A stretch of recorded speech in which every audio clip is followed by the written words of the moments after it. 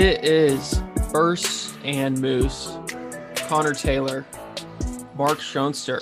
We're recording on the Madden Pro Bowl day. Yeah. I believe I'm not planning on watching it or whatsoever. We're talking about biggest game of the season. Yeah, huge game. But today we're actually going to jump into our top 10 games of the year and discuss those. I think it'll be fun, but of course there was a wrench thrown into our plan a little bit to discuss it the entire podcast because Matthew Stafford got traded to Los Angeles Rams for 2 first rounders, 2022 and 2023, and then a third rounder this year. And then, of course, I would say the most fun wrinkle was Jared Goff being thrown in there. Yeah. What was your instant reaction, Mark, from this trade?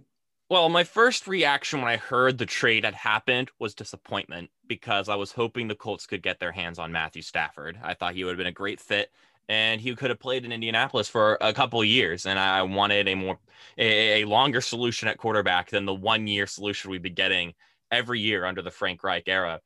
But then I looked at how the details of the deal, and I thought, well, that's why the Colts did not trade for Matthew Stafford, because there was no way on earth that they were going to trade that much for the Lions quarterback.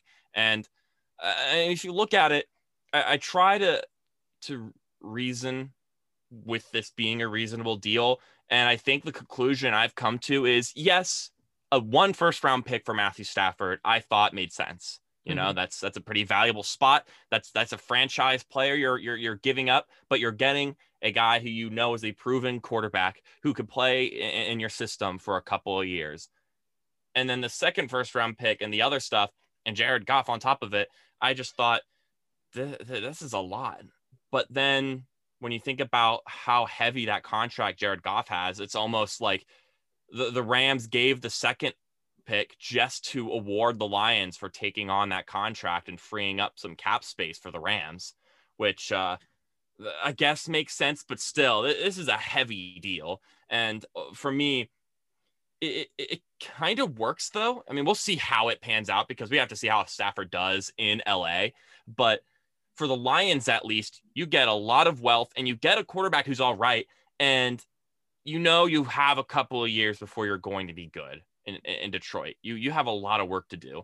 And so having a quarterback who's somewhat decent to sort of carry the team and help them learn how to win games, because he's not going to do it on his own. Jared Goff is going to struggle at first, but to have a decent quarterback, and this may sound terrible, but to not win you too many games that you continually get some decent picks for the next few years will probably help the Lions build something in the long run. But that's relying on the fact that the Lions actually build the team properly. Well, I have little faith in the Lions to pull that part off because of just historically, they have never really been able to put together a football team that's competent on both sides of the ball. And then on the Rams side, I mean, Matthew Stafford next year with Sean McVay and some of those pieces, that's pretty crazy. This team was a divisional round team this season, went to a Super Bowl just a few years ago, and now they've got Matthew Stafford, who's most certainly an upgrade from Jared Goff. That's a dangerous team next year, and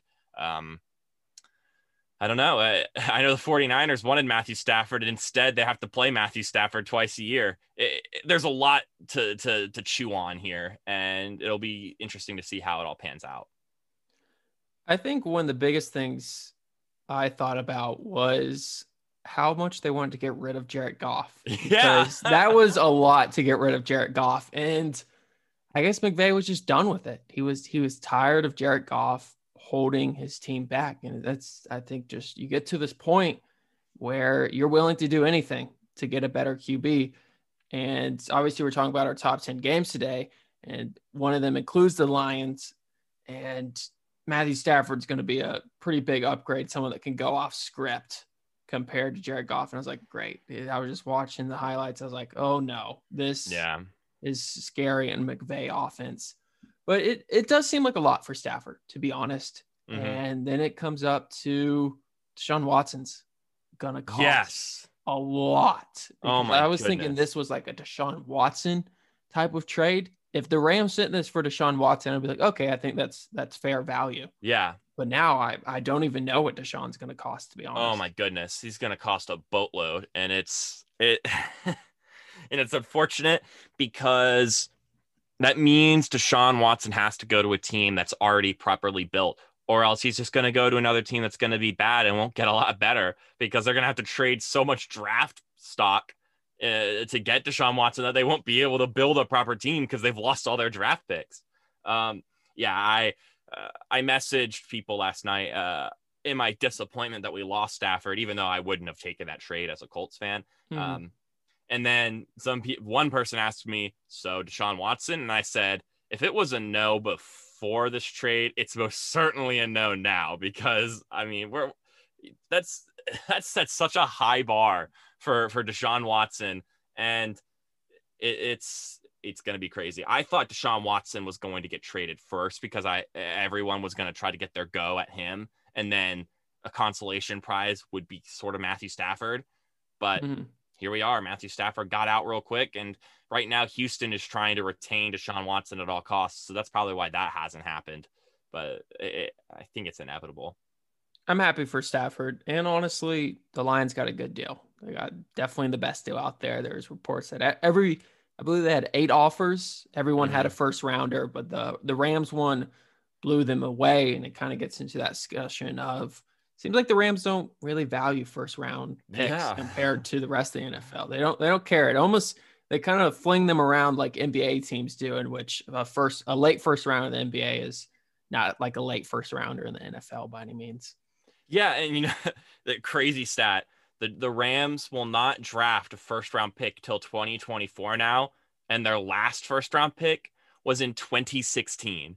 So that's almost a decade without a first round pick, and that 2016 first round draft pick was Jared Goff. So weird how this all comes around and ties together, but I guess they just don't value the pristine honor of a first round pick, and that's something that I sort of understand from the perspective of someone who's followed Chris Ballard, the GM of the Colts, is that, what's the difference between pick 40 and pick 20? The only difference is that you were picked in the first round, and so you get the honor of being a first round draft pick, but the talent difference between 20 and 40 may not be that large. And maybe Snead, the GM of the Rams, just believes in that same philosophy. But man, getting a first round pick still nice though, and not having one for a couple years, it's going to nip the Rams in the back at some point in time. It's going to catch up to them, and they're just trying to push it back while they still have all this talent on their team while they can. It's wild. It'll be a discussion forever, and it already got me excited for 2021 football. Yeah, to be honest, I can't believe I'm already thinking about that Dude, Rams offense. The NFC West got better. And that is insane to think about. I mean, who's going to regress in 2021 in the NFC West? The Seahawks, maybe they'll regress. Maybe they'll get a little bit worse. I don't know. They could also get better. And then you've got the Cardinals, who they're still young and could take steps forward on the defensive side.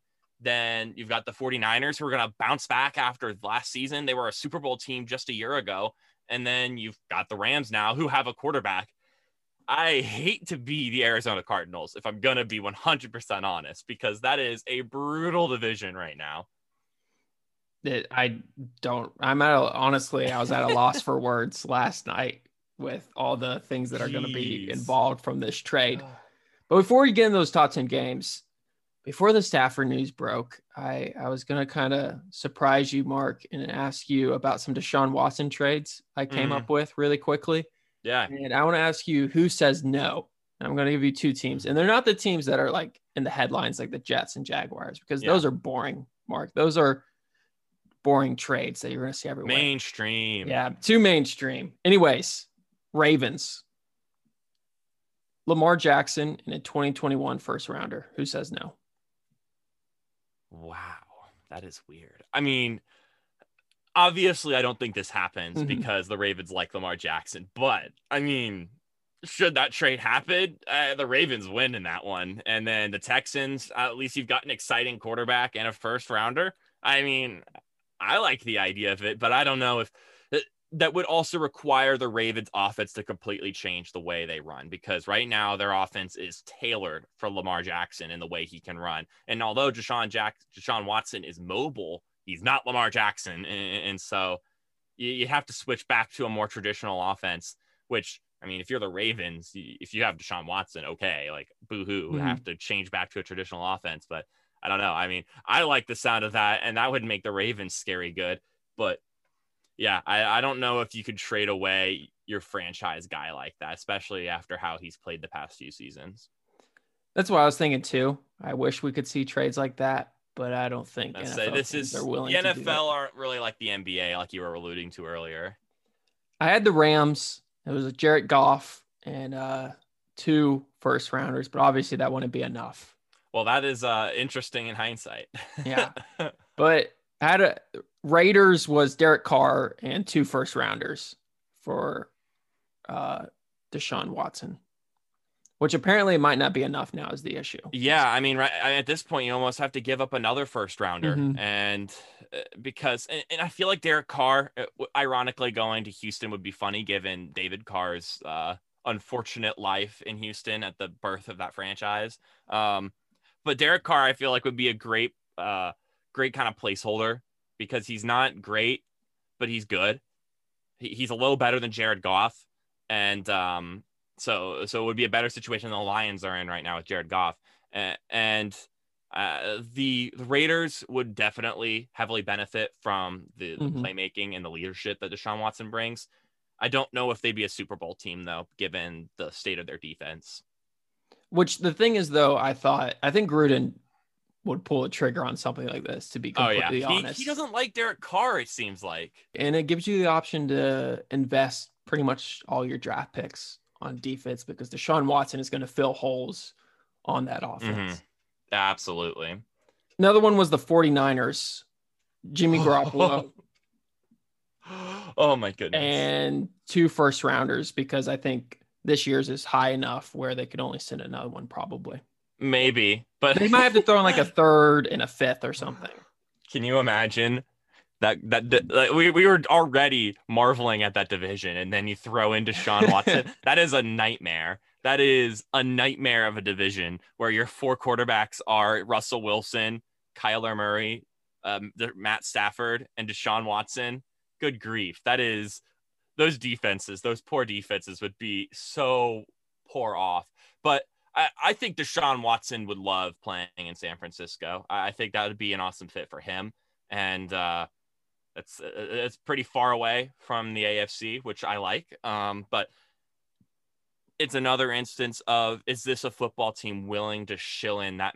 That's the thing now. That's the question, is what franchise is willing to throw in the draft capital to get Deshaun Watson? Because obviously he's more valuable than Matthew Stafford. He's younger, he's better, and he's got that it factor. But who is willing to throw the amount of things that you're going to need to give up to take him? And this results in either 2 ways. There's going to be a severe loser in the Deshaun Watson trade. Either a team is going to give up way too much for Deshaun Watson, or no one is, and the Texans still have to get rid of Deshaun Watson, and then they take something more like Matthew Stafford level trading, and they're the losers because they couldn't figure out a way to get more value out of the quarterback that they had. I think a really scary thing about the trade that happened last night is bad teams are going to learn something wrong, which is don't care about your first rounders and send in a buttload for QBs, and they won't have the foundation that the Rams have and be able to compete immediately, and they'll misguide, because I think the Rams are going to look really smart this coming year. If the pieces are healthy, it probably will work with Sean McVay, and they will look like geniuses. Well, the Rams are going to look good for the next few years and look smart. It's going to be more of a long-term thing, but I guess it's a more matter of if they win a Super Bowl in this window, then okay, you pay the price of being bad afterwards. You won a Super Bowl, but if they don't come close to a Super Bowl, then the after effects may make them look dumb. All right, my final one. There's no way it happens, Mark, but I think it's wild. Packers, Texans, just a straight out swap. Aaron Rodgers for Deshaun Watson. That would be that. I mean, I don't know what the Texans have to benefit from having Aaron Rodgers right now. That would be my big thing. That's the things. I think actually the Texans would say no before the Packers said no in that situation. I don't think the Packers would ever even discuss that. Yeah, because it might lose your locker room. Mm-hmm. But I think that the Packers surprisingly would win that trade. Yeah. So. Anyways, it's gonna be a crazy couple weeks. Hopefully, we see Deshaun trade it. Maybe we won't. They claim they want him really badly, so we'll have to see, and we'll see if teams are willing to go all in, and we'll find out if the Rams pay too much, if other teams pay less for or equal value for Deshaun Watson. But let's jump into our top 10 games, Mark. We're going to rank them 10 to 1. We both have 10 games, so there'll probably be some slightly different orders. But what's your number 10 game of the year? Well, number 10 for me, and I included playoff games in this, so this is literally every game of the entire season minus the Super Bowl. And I have the first playoff game of the NFL playoffs this season, the Colts and the Bills. I thought it was a pretty good game. And although obviously it didn't go the way I would have wanted it to in the end, it still had all the makings of a good playoff football game. Had some twists and turns, had some big moments throughout the game. The Colts came out with a roaring start and a great game plan, and then some gutsy decisions didn't go their way. And then Josh Allen made some huge plays to put the Bills back into the game before halftime. And then he took over in the second half. And then Phillip Rivers tried to lead a comeback. And then it came down to the wire. It was dramatic. It had some crazy moments, had some big plays, particularly from Josh Allen. And I just thought it had all the makings, and it was of a great game. And it set the standard for the playoffs pretty high, if we're going to be honest. It was a welcome to the 2020/2021 NFL playoffs. These guys are here to play, and I guess for this season, we could talk about 7 seeds in the future, but this season it proved that there is a reason why we had 7 seeds this season, because the Colts definitely belonged in the playoffs, and I mean they put up a better fight against Buffalo than the Ravens did the week after. I actually had this game a little bit higher, Mark.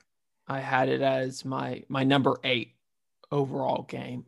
And it was just back and forth, especially the end. I think, I guess one thing I really value is the ending, if it's a good game or not. And I know there's some games that I probably put here that probably weren't good games throughout the entire game, but the ending does matter. That third act matters a ton for me. And I thought, crazy ending, a missed replay called by the refs. Oh, yeah. Which is always exciting. Anytime a ref gets in the way, obviously you don't want to be in those situations, but they make the games memorable and give you something to talk about.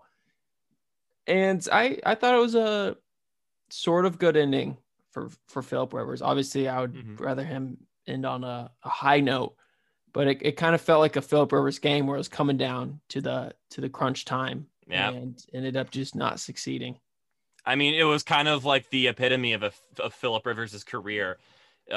He went in the underdog, tried to do his best to make it happen, and came up short. And I think that's a long way. That was his career for the most part, except for some of the early years when he had LaDainian Tomlinson and they had some great teams. Outside of that, though, they were the underdogs, and either they made it work or they didn't. And in most times they came up short. Obviously, Phillip never made it to the Super Bowl. So, yeah. And I'm sure we could talk a little more about it in your number 8 slot. But what was your number 10?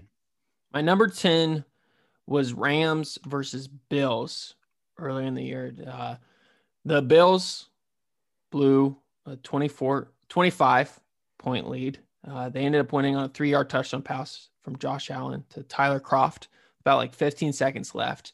It's a controversial pass interference call, which on the Rams set up a game-winning score. And I just thought it was an enjoyable game. It was weird because I remember watching it and I thought it's not the closest thing in the world. It was pretty obviously 25-point lead. And then this is the game where I think I started to believe in Josh Allen. to be honest. I started to believe, hey, this dude's hectic and he drives me nuts sometimes, but he makes things work and it's worth the roller coaster ride. And it's a fun ride. And I thought it was one of those games where it was, hey, this is pure Josh Allen, where it's craziness all over the field. Yeah, absolutely. I have this game on my list as well. I won't say where I had it, but actually, you know what? No, I won't say it. And then I'll kind of talk about my thoughts on the game because I do have it slightly higher. And I agree, though. This was a great football game. All right. What was your number 9, Mark?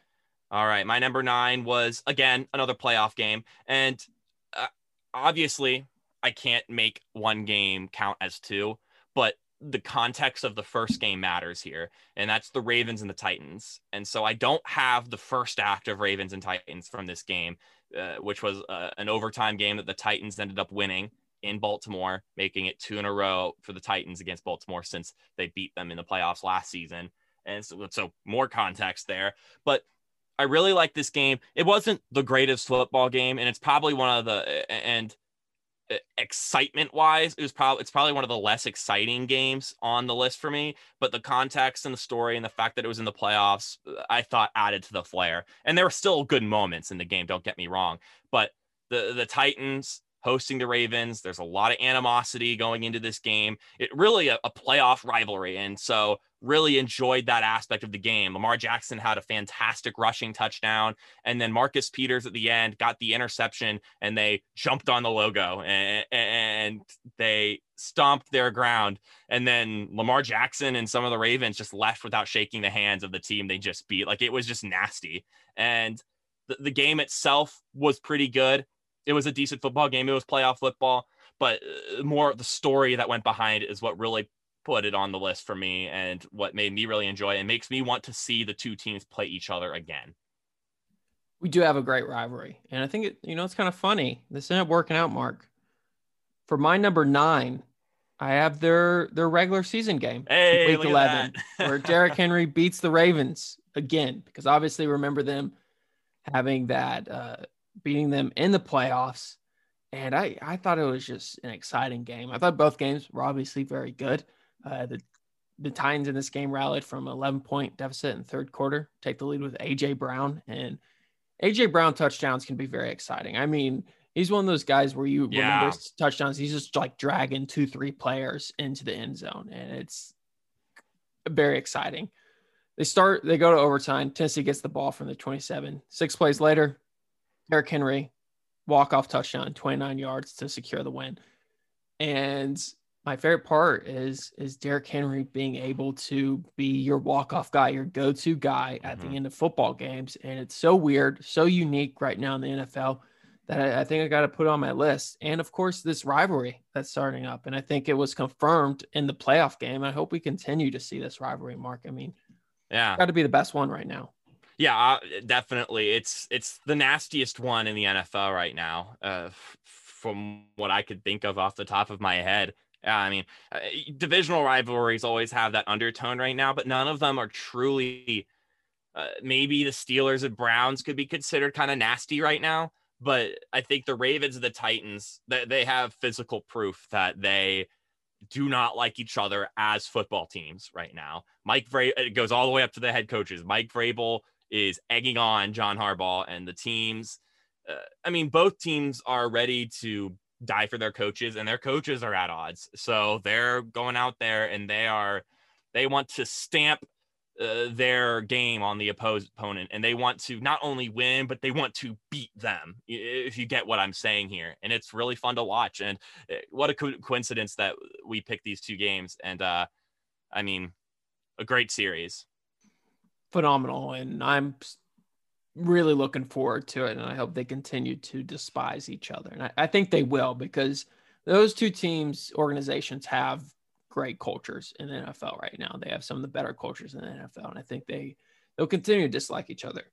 But number 8, Mark, what's your number 8 game of the 2020 NFL season?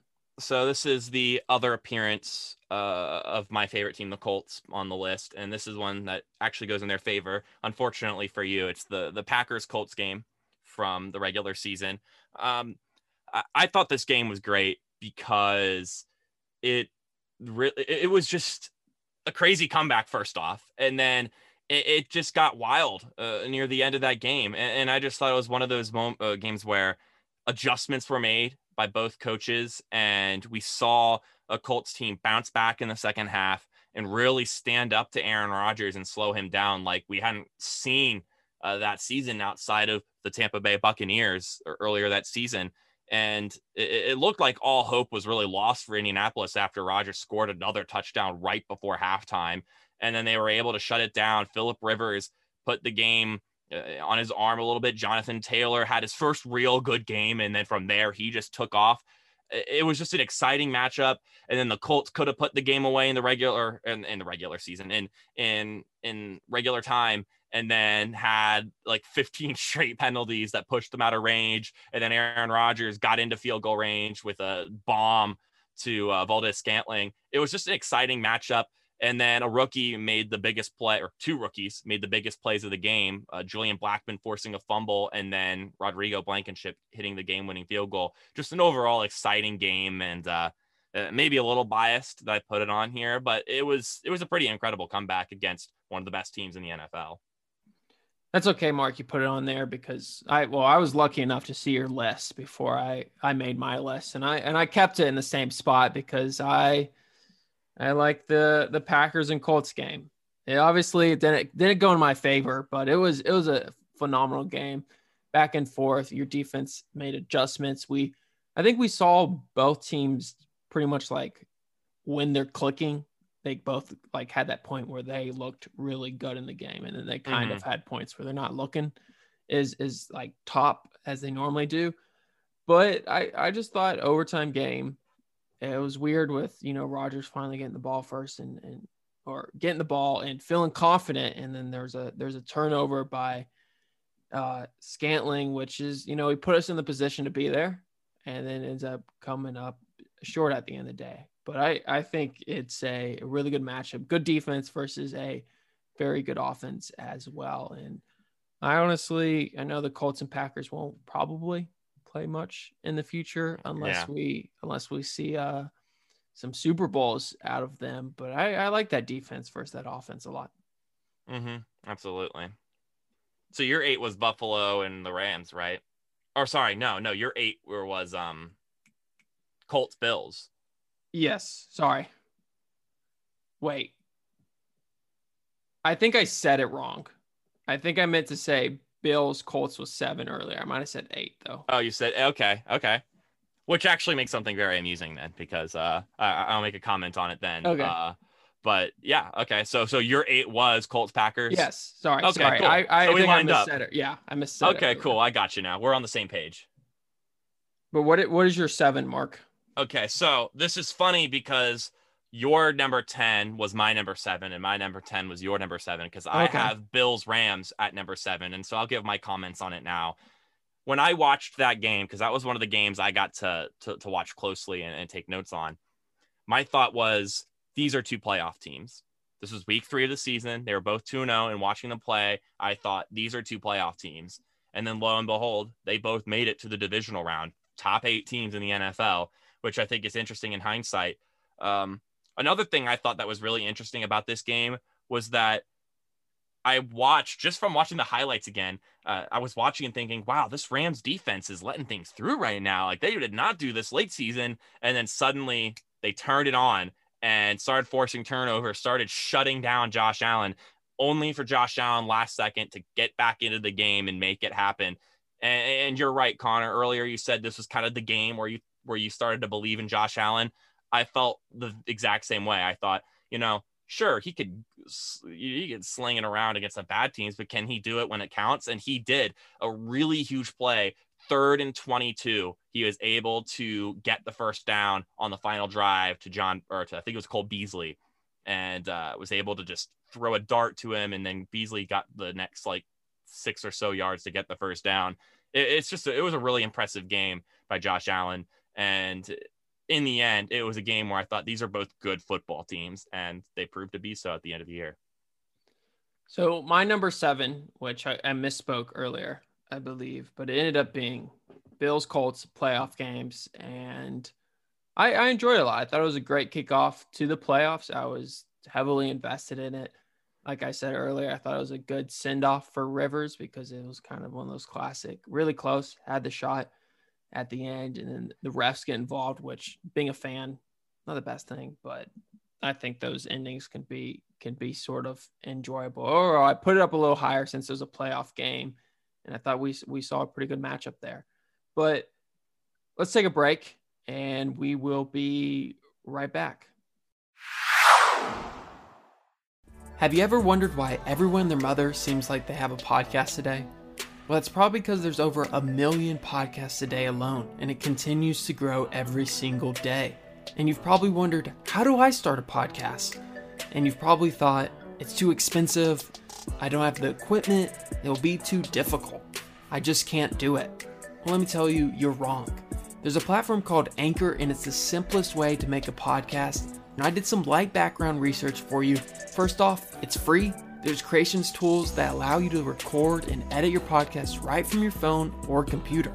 Anchor will distribute your podcast for you so it can be heard on Spotify, Apple Podcasts, and so many more platforms. You can make money from your podcast with no minimum listenership.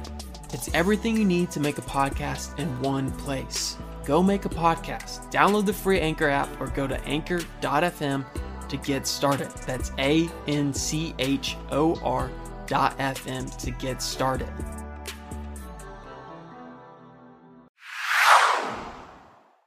And we're back, Mark. Ranking our top 10 2020 NFL games. Season, regular season, and postseason included in this. What's your number 6 game of the year? So shockingly, this is the last playoff game I've got on my list. So kind of interesting. I enjoyed the playoffs, but we didn't have, like, at least up to this point, we haven't had a true classic in this playoffs. Like, there were some good games. Like, we were talking about Colts Bills. I mentioned the Titans and Ravens earlier, but there wasn't really a game that easily stood out. But this game, in my opinion, was the most exciting one. And that was the Kansas City Chiefs and the Cleveland Browns. And the reason it was exciting was because the best player in the NFL went down. And for about a half an hour, people thought the Chiefs were going to lose. People thought it was over for the Chiefs and that they were going to lose to the Cleveland Browns. And that was exciting. That was invigorating to watch. And then we got Chad Henne stepping up and making the play of his life on 3rd down. And then on 4th down, sealing the game with a little quick pass to Tyreek Hill. Just, it was crazy. And that's the main reason why I have it up here. The Browns played with a lot of heart. They did what they could. They made some big plays, and they were able to crawl back into the game. They even lost a touchdown right before halftime on the touchback.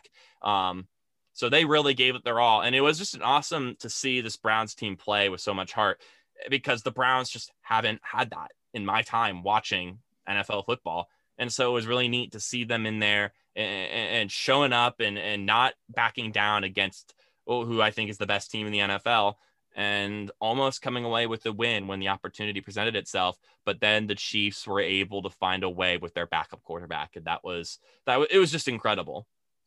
I have this as my number 6 as well, Mark. And I thought it was a very good game. Henne was great in the game. It gave us another GIF meme on the internet, which of course people love.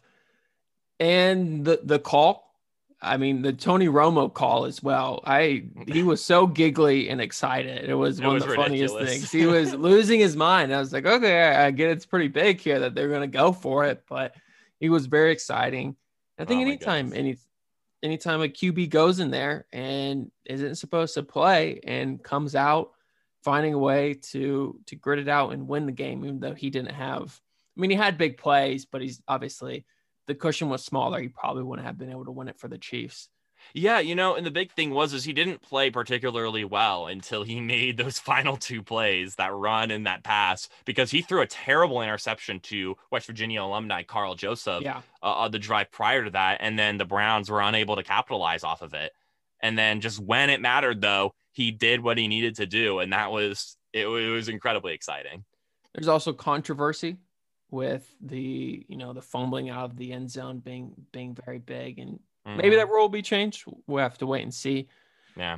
But I think another thing is to think about this game, kind of a what if the Chiefs just came out kind of nonchalantly in the beginning? What if they didn't care as much as they did? Because they had those games where they kind of just waited, said, we'll turn it on later. Like, we'll see if we can just beat them and not care. But if they came out there and didn't care for a lot of it, I know they weren't, completely beating up on the Browns, but if they cared less in the beginning, then say, we'll turn it on later, we'll get going. Then Mahomes went out. They're out of the playoffs, and then this postseason kind of becomes like, Mahomes went out, so it kind of becomes not as valuable. So I'm glad they ended up winning for that reason as well. Yeah.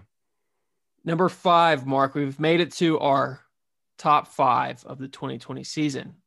So these were all great games, fantastic games. So they were regular season games that surpassed the postseason in their excitement. And at number 5, I've got the Patriots and the Seahawks. Week 2, I think it's the earliest game on my list. Yeah, because week 3 was the earliest outside of that. But week 2, it's a game where at the time we thought, wow, Cam Newton and the Patriots are a threat, and they are playing some good football. And it was such an exciting game, and it came down to the last play of the game at the goal line. It was very Legion of Boom-esque because they did that a couple of times when they were a legit defense, and they were able to get it done with Jamal Adams getting a part of that. But the biggest thing for me that I thought was interesting going back and looking at the highlights is that obviously games aren't scripted. They're not written up by a writer. But it seemed like such huge foreshadowing throughout the game. The Patriots found success on that option run right by the goal line or on a 3rd and 1 with Cam Newton. They ran it over and over and over again, and they found success with it almost every time. And then the final time they tried to use it, it got blown up by the Rams when it counted, and they weren't able to get the win. I thought that was pretty crazy. Obviously, back then, the game seemed more significant than it was because the Patriots ended up kind of puttering out. But at the time, that was a huge game, and in a huge ending that won a colleague of ours thousands of dollars on a parlay because they had the Seahawks covering the spread. So huge for that, huge for him. But overall, it was an exciting matchup, and it was just a well-fought game. I did really enjoy that game. It didn't make my list. I probably could have snuck it in there, but I decided not to put it in there. I guess because it lost too much value for me with these teams ended up not doing much. But I guess I shouldn't necessarily give that a big knock. Well, you can. I mean, it's entirely subjective what you value in the big games. Like sometimes the big games are the ones that actually have an impact on the season. I have one on here that ended up not having any impact that's still on this list. So it's just a matter of what you value. Do you value the actual game quality? You value the implications the team's playing? I think it's interesting to see the different perspectives on it. But I enjoyed it. I believe that big stop was huge. And it is, you pointed out, I mean, it was working all game and then it stopped, which is at that point, I was thinking maybe the Seahawks defense, it won't be the greatest Seahawks defense we've seen, but maybe they can get some big plays. And it turned out they necessarily never really found that. But my number 5 game is a Seahawks game, though. I called this the Russell Wilson 70-30 game, alluding to how you call him 70-30 at the end of the games. And it's the Seahawks versus the Vikings. Yeah. And Seahawks got a stop on 4th and 1 at their own 6, which, there's controversy around that, what the Vikings should have done. Then they drove down 94 yards in a minute 42 with Russell Wilson connecting with DK Metcalf on 4th and goal with 15 seconds left in the game.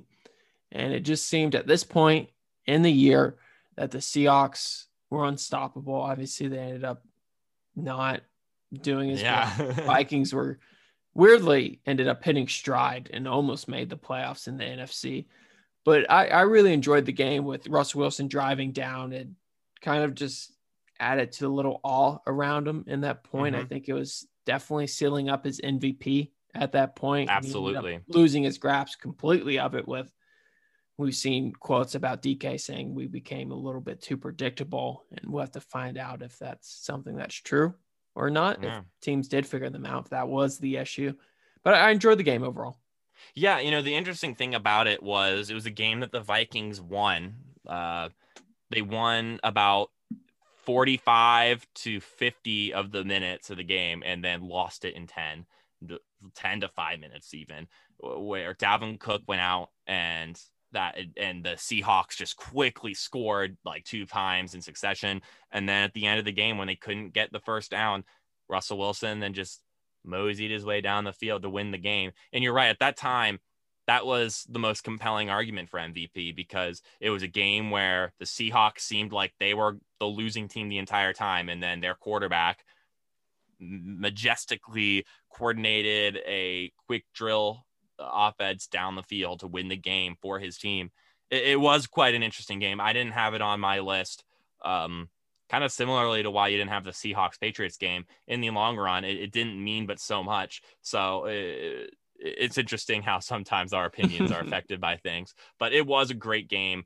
And it was a gut wrenching one for the Vikings, because that really, it was the story of the Viking season where the team was close, but not close enough. And it resulted in them dropping so many games this season where they were almost a playoff team, but insert thing happened. And so that's why I'm confident they'll bounce back next season, because they're not far away from being a great team. All right. Number 4, Mark, who you got? All right. At number 4, I've got what I think was what I thought at the time was probably one of the craziest endings to the season when I watched it. It was the Houston Texans going to Tennessee to play the Tennessee Titans in week 6. This was a game that at the time, the Texans just came off their first win of the season, and it was with Romeo Crennel, and J.J. Watt said, we're having fun playing football game again because Bill O'Brien is gone. Obviously, they didn't have too much more fun since both Watson and Watt went out now, but I digress. It was just an exciting game. It was one where we got to see Deshaun Watson make some crazy plays and keep his team in a game that they didn't belong in. And then we saw 2 huge things. First off, we saw Derrick Henry take over a game again, and it was insane. He had a 90-ish yard touchdown run where I sat back, threw my hat in the air, and went, this isn't fair. This guy is that big and he's that fast. He outran safeties. Like once he got to his full head of steam, they couldn't catch him. And I thought that was absolutely insane. And he did that several times, including in overtime. He got a little screen pass, or a little more like a flare out, and he caught it and he took it down the field and got them into nearly field goal range. And then he actually ended up running it in on a wildcat play to win the game, walk-off touchdown like the Ravens game. And then the last thing was, and I think the craziest thing, is Ryan Tannehill at the end of regulation led a quick game tying drive to keep their hopes alive and go into overtime. And I thought that was insane. A great catch by AJ Brown to tie up the game at the right with like 10 seconds left, or it was actually under 10 seconds. It was like 4 seconds. And it was a fantastic game, really exciting. They went blow for blow in the fourth quarter. Deshaun Watson had some crazy plays. It was just a good one. It was a very good game. I don't think I watched it, but I think if I did, I would have probably been in love with it. But my number 4, I think I put maybe a little bit too high when I'm thinking about it. But I wanted to give some more love to Patrick Mahomes, because they weren't really in the most exciting games this year. But I've got the Raiders Chiefs game, and it's the second one, not the first one, and it looks like at a point that the Chiefs are going to get swept by the Raiders this year, and it's going to feel kind of weird. It's like, hey, is this the one team that is, I don't know if I want to call them their kryptonite, but they kind of felt like maybe they figured some things out for the Chiefs. They're able to beat them, and they look like they're going to be able to beat them again. And the game was back and forth, but you ended up having a chance at the end with Mahomes. And one of my favorite parts is how he makes it look so easy. And it was the drive, phenomenal. Made it look easy. So many passes where he's rolling out of the pocket, finds Kelsey. I'm losing who else he found in that drive, but he continuously found people where you're like, man, you had no doubt in your mind that he was going to drive down the field. And that's why I really enjoyed it. Yeah, well, it's very similar to how Russell Wilson did it to the Vikings, is you just kind of thought it seemed inevitable almost. And I'll say this, I think Mahomes rolling out and finding Kelsey has turned into one of the most frustrating things in the NFL. It's very similar to Brady finding Julian Edelman on third down or Wes Welker. It's just like you do everything right, and then Mahomes slips out. Kelsey slips out just for a moment, and they find each other and they get a first down. It's just excruciating to watch as the opposing fan, and it's just what a combination those two are. But you're right, not on my list, but this was probably another one of those moments where Patrick Mahomes was thinking, I mean, I'm the most valuable player in the NFL because I could just do this with ease. I don't think he's going to win it this season. Obviously, we both picked Aaron Rodgers, but it was proof that he is the best player in the NFL, just in the grand scheme of things. Top 3, Mark. What's your number 3? All right. Number 3 is a game that was kind of slow throughout the majority of it, and then it had the wildest 4 last minutes of any game this season. If you watched the game or are familiar with what happened, you know which one I'm talking about. I'm talking about Week 16, the Oakland Raiders and the Miami Dolphins playing each other. I believe it was the day after Christmas, Saturday. It's my number 3 as well. And awesome. And it was just a game where ultimately it amounted to nothing because the Raiders and the Dolphins were vying for a playoff spot at this time. The Raiders would lose and miss the playoffs, and then Miami would lose the next week and miss the playoffs. So it ended up meaning nothing. But the fact of the matter is that this game had something on the line when it happened, and it was insane. Nelson Agholor had a massive touchdown where he mossed a receiver or corner practically, and then turned around and took it the rest of the way. Then Miami starts driving, and Ryan Fitzpatrick finds Myles Gaskin. And mind you, for the first 3 quarters, Tua Tagovailoa was the guy playing for this team, and then he gets subbed out for what Mike Flores called a relief pitcher and Ryan Fitzpatrick, and he scores 2 times and to put them back in the game. And then Myles Gaskins gets a crazy touchdown. Then we have a questionable pass interference call that results in the Raiders having a chance to put the game away. And John Gruden chooses to run out the clock as much as possible and kick a field goal. Now, some people will question this, but I think the more questionable thing is what happens next. And that's Ryan Fitzpatrick finding a soft spot in the zone coverage, getting face masked and throwing a pass that cannot be described without watching it. Yeah. And then seeing the pictures afterwards, probably one of the pictures of the season in Ryan Fitzpatrick's face mask throw that not only got them into Raiders territory, but then you tack on 15 yards, they're at field goal range. Just an absolutely bonkers game that I was falling asleep. I was like in bed watching the game, falling asleep. And then I like sat up when Nelson Agholor got the touchdown, and then I just was hooked on my phone. And then I had to get out of bed and walk around. I was so amped after the game because I just thought, how did that happen?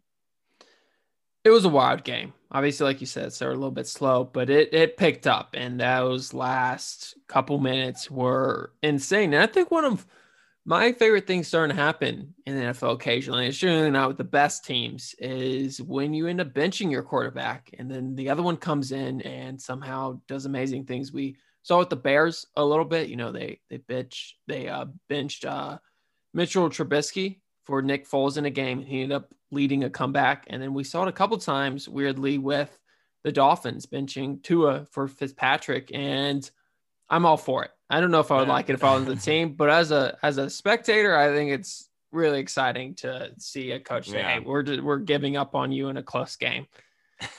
And Fitzpatrick, that throw like you're talking about, Mark, was phenomenal. Could we say best throw of the year? Do you think, or no? Best throw of the year, yes. Best throw of the year, in my opinion. I would say best play of the year, but there's still another play that's in one of these games we're going to talk about that I think is better, but it's the second best play of the season, in my opinion. I think I agree with you. I think it's definitely the best throw. I can't think of any off the top of my head because he can't see, presumably. And he lobs it in there perfectly. The dude's on the sideline, toe touches it in and gets out. And Fitzpatrick somehow comes back. And, obviously John Gruden isn't able to get that team over the hump at this point. But yeah, let's move to number 2, Mark. What is your number 2 So I just alluded to what I thought was the best play of the season, and it's in this game. I have the Buffalo Bills in Arizona playing the Arizona Cardinals. And the interesting thing about this game is it was the game itself was incredibly interesting, but what that game meant was also odd in actually how it panned out. So I'll get to that in a second. But first off, just a competitive game throughout. The Bills came in. They're 7-2 at the time against a 6-3 Cardinals team. So this was a pretty big game at the moment. And then it went back and forth a couple of times. The Bills were able to get some great long field goals out of Tyler Bass. The Cardinals were driving but couldn't get into the end zone. The Bills defense was stepping up when it mattered. And then the second half kicked off. Josh Allen had some great plays to take the lead, and then interceptions started getting thrown. Kyler Murray threw an unfortunate pick, if we're going to be honest. It wasn't really no. Josh Allen threw a pick that wasn't really his fault. It was like off a ricochet. No, it was Kyler Murray. I'm mixing things up here. It was a ricochet versus receiver, and the Bills took advantage of it. And then Josh Allen threw 2 picks, and it kept the game interesting. And then the Cardinals were able to take the lead late. Josh Allen, great catch by Cole Beasley, keeps the drive going. He continues the drive and then finds Stephon Diggs when they could have just been going for the tie. Instead, he finds Diggs, 34 seconds left, takes the lead. Bam.